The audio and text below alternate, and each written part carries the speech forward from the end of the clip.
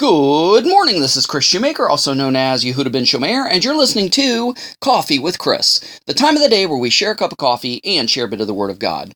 In Proverbs chapter 3, verse 37, it says, "The Lord opposes the arrogant."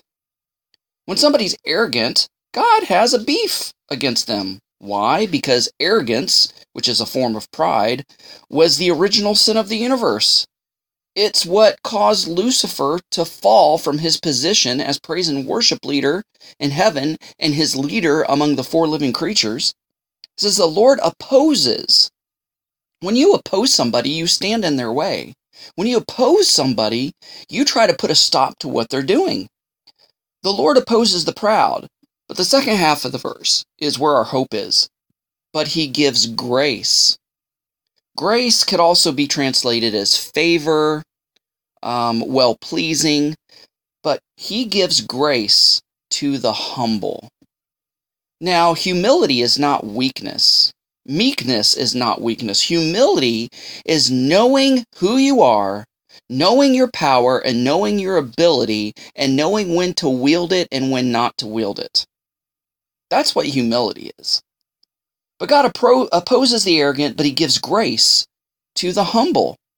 In other words, the humble really have the ability and the power to steamroll over anybody and anyone pretty much, but he chooses not to because he knows it's not necessary. Just like the lion on the prairie plain that lets a zebra or a gazelle walk in front of him. Yeah, he's got the power and the ability to kill that thing if he wanted to, but simply because he doesn't want to and because he doesn't need to, he lets the gazelle or zebra go. The Lord opposes the arrogant, but he gives grace to the humble. So we've seen this play out in history.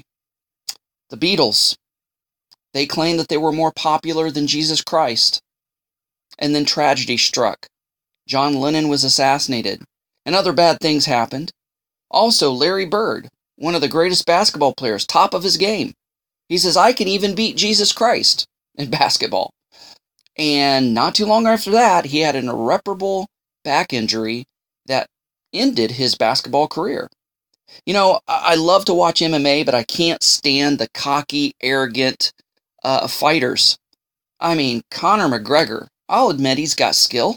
I'll admit he's good. But he is a cocky, arrogant blowhard, and he just spouts off at the mouth. He is arrogant. He is prideful. And I just loved it when I saw his butt get kicked, and he lost for the first time, and then he started losing, every other fight, it seemed. It took him down a few notches. It humbled him, and he's not at the top of his game like he was. He's not as popular as he used to be. And that's just one example. There's been other MMA fighters that have been cocky and arrogant like that, and they just been, they got the stool kicked out from under them. When you're humble and you deserve a pat on the back or deserve to be lifted on people's shoulders, God will make it happen. When he knows you can take the praise and not let it go to your head and inflate your head, he'll give you the accolades that you deserve. But it says the Lord opposes the arrogant. So if we're prideful and arrogant in our life, in our walk as a believer, he's going to oppose us, and we're going to God, why is this happening to me? Why is all this happening? Well, have you ever thought it's your attitude? Have you ever thought it might be your arrogance and pride? Well, I'm an educated believer. I know more than anybody else. I get special dreams and revelation and prophecy from the Lord. And the Lord opposes the arrogant, but he gives grace to the humble.